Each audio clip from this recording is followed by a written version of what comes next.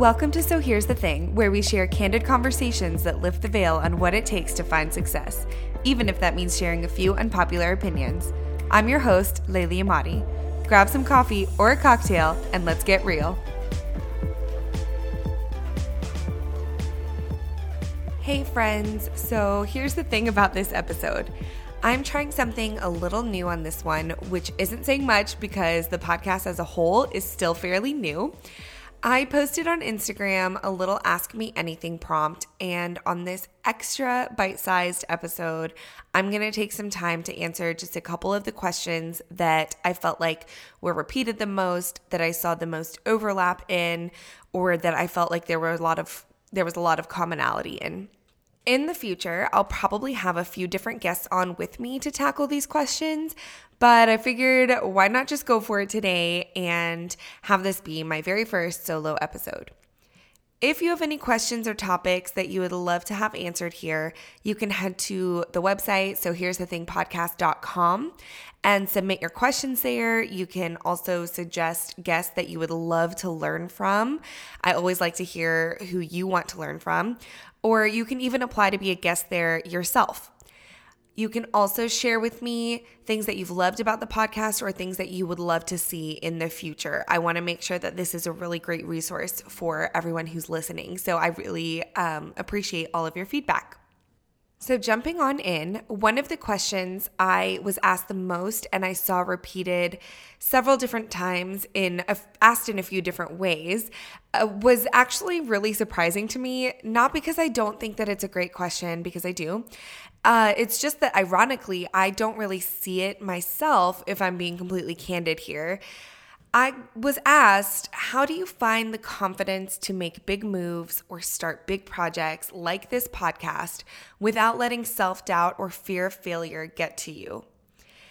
And this really surprised me because if I'm stepping outside of my comfort zone for a minute to be pretty vulnerable here, I've never really considered myself a strongly confident person. I do think that I'm driven and that some of my core motivators might push me to take big leaps and risks.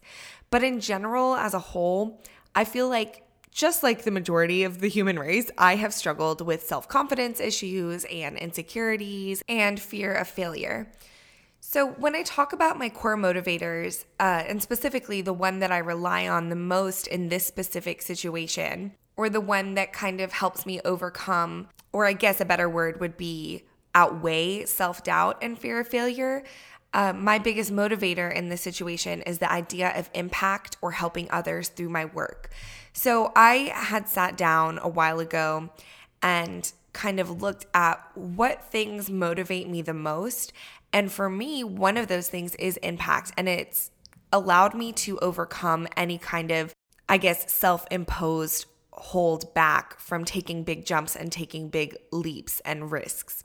Anytime I start to question my ability, my worth, my knowledge, or my skill set, or what I have to offer as a whole, I remember that if I can reach and assist one person on their path, if I can help them grow, that's enough for me to push past that uncomfortable feeling of fear or of self-doubt.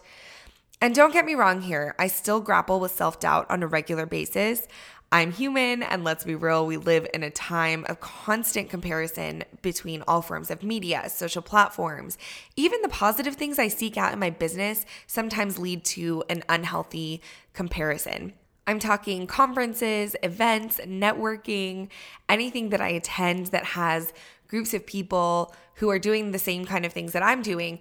It's all really positive, but of course there is sometimes that added risk of additional comparison. But I try to let my motivators overrun or outweigh that doubt whenever possible. And I would love to kind of dive into how I found my core motivators, because I think that that is something that will help anybody who's struggling with confidence or struggling with self-doubt to kind of tackle it on their own as well. I would say that one of the most important things that you can do when you're learning to combat that self-doubt and any kind of confidence issue is by getting to know yourself a little bit better. When I first started my business, I was obviously a lot younger. I didn't take the time to seek out within myself what was important to me, and I wouldn't have put myself forward in the same way that I do now, simply because I was combating that insecurity. And at that point in my life, I just thought, this is what it is, and I am who I am, but I didn't actually know what was motivating me internally. So now when I see a mountain that I want to climb, so to speak, because I doubt you'll ever catch me trying to actually climb a mountain, so I'm not really sure why I just chose that analogy, but let's go with it.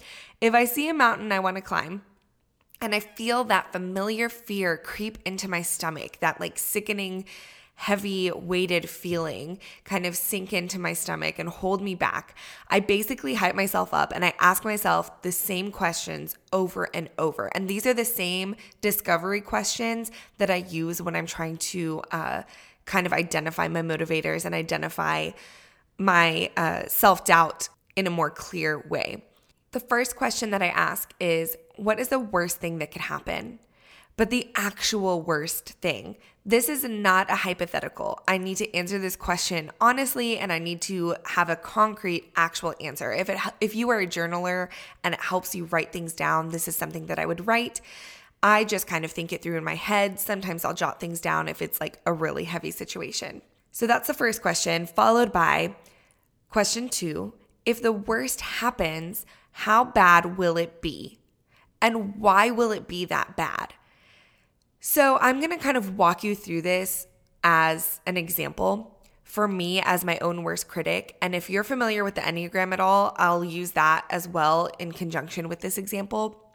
I'm a 3, which on the Enneagram is the achiever, with a strong wing 2, which is categorized as a helper, meaning the risk of failure for me is tied to embarrassment, social humiliation, people judging me. Those are all inherent to a 3's belief. So to break this down a little bit, using the podcast as an example, because that was the question that was brought up so much on the Ask Me Anything, was starting this podcast. I was really scared to tackle this massive project that I knew absolutely nothing about 6 to 8 months ago when I started it, but I asked myself these questions. So 1, what's the worst that could happen? And while yes, like my answers were plentiful, but on the very top of the list, my answers were, no one's going to listen to it. People are going to think I'm not an eloquent speaker. People will judge me or ask, who is she to speak on this platform? And so to tie the Enneagram in here, that's all unhealthy 3 perspectives. And so to combat that, I drew on the motivator of helping others, which likely was, again, part of my Enneagram 2 personality traits as the helper. And that helped me remind myself that this content is free. It's supposed to be accessible. It could help someone in their life or their business. And that to me was worth the risk of a little judgment from anyone else. So if you're looking for more ways to learn how to keep your own self-doubt in check and you're not sure where to start, personality tests like the Enneagram, like StrengthsFinder, Myers-Briggs, any kind of test that can help you address the strengths and weaknesses inherent to your own personality. And of course, therapy is another great option here. Those can all be really helpful in navigating those waters and helping you kind of create resources to combat self-confidence issues, insecurities, and self-doubt. So to answer the question, summed up, how do I have the confidence to do the things that I do in big ways or make quote unquote big moves? The blunt answer is I really don't. I feel like I use the other traits in my personality to overcome any lack of confidence that I have. And that to me is worth any risk of, a failure or of the fear of failure. And so hopefully this can kind of set you along the path of self-discovery in order to overcome any kind of self-doubt that you might have. The second question I get a lot of was a little bit less surprising to see, but in true so here's the thing fashion, I wanted to share a little unpopular perspective within my answer. I say that just as a little disclaimer for any of my fellow business coaches listening out there. Hear me out before you get mad about my unpopular opinion. So the question that I got a lot of was, is it worth the investment to hire a business coach? A lot of people shared a little bit more into that, saying that they were feeling lost in their business or kind of confused about the next steps. And so they wanted to know if it was worth the investment to hire a coach. Okay, so here we go.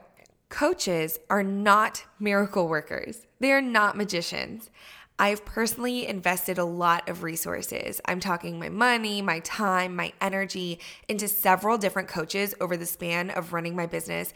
And I now personally offer coaching myself. So that being said, I'm happy to offer some perspective, including any kind of unpopular opinion. A lot of times, people think that hiring a coach will solve all of your problems and that they'll make all the big decisions for you. But the truth of the matter is that nobody can make big decisions in your life, in your business. Nobody knows what to do better than you. Now, don't get me wrong. Clearly, as a business coach myself, and as somebody who continues to work with a coach personally, I do find a lot of value in what they do and how a coach can help you grow, or how a mentor can provide you with guidance that could be necessary in order to take your business to the next level or to create a life that you love. But I think the first step that people need to take when you consider seeking out any kind of coaching or mentorship is figuring out what you want out of it first. That is the key that so many people miss when they reach out for coaches or for mentors, because you're kind of desperate in this time and you're thinking, I really need someone to help me through. I really need someone to hold my hand and guide me through these next steps. But if you're not even sure what you want out of it, that coach is not going to help. So now that we've kind of determined the key to making any of these investments worth it, let's talk about kind of the ups and downs of finding a coach to invest in. So similar to finding the perfect hairstylist or the perfect therapist or any person that you happen to be working with on a regular basis, it might take a little bit of trial and error to find someone amazing. And I know that I have personally worked with several coaches, some really big names that I could have sworn would have changed my business, some that are more on a smaller scale. And it took a while until I found a coach that I loved and that I used. And I used to see it as me kind of wasting money, time, resources, and pouring into all these coaches that didn't really help me get to where I wanted to be. But once I was able to identify what I really wanted out of my coaching, then I was able to find the right one, and that was completely worth the investment. So let's talk about kind of what happens once you do find the right coach for you. After you've determined what you want out of working together, after you've done some trial and error, you've worked with a couple of them, you've done some consultation calls, you've found a coach that you love, I can kind of address the main question of, is it worth the investment? Frankly, working with a coach has been one of the best things that I have ever done for my business. It has been worth every penny that I've invested. But what I didn't expect out of it was that I would find more ability and strength within my own knowledge through the guidance and encouragement of my coach than I was prepared for. I was waiting for her to hand me a perfectly curated and fixed life on a platter, to hold my hand through the entire experience, like I said before, and to create a life and business that I wanted, but I might not have known what it was that I wanted in the beginning. So a great coach will kind of prompt you and guide you through a lot of self-reflection before working with you. And maybe a coach that might not be 100% worth it won't. They might guide you through a very standardized, templated process, and that could work for some people. But for me personally, if you're asking when coaching and mentorships are worth it, to me, a coach and a mentor who is going to take the time to get to know exactly what you need to get out of the situation, those are going to be the ones that help you the most. So that one was a little bit shorter of an Ask Me Anything question, but I wanted to answer a couple questions here in a really short amount of time. Hopefully this was helpful to you. Again, if you have any future questions or topics you'd love to have answered here, you can find us on Instagram at So Here's the Thing Podcast, or you can just head directly to the website, sohere'sthethingpodcast.com, and submit your questions there. Thanks so much for listening, and I'll just be over here cheering you on. For show notes and resources mentioned on today's episode, head to sohere'sthethingpodcast.com. And if you're enjoying the podcast, I'd love to read your review in iTunes. Thanks so much for listening, and I'll catch you in the next episode. Luna, I'm trying to record. Okay.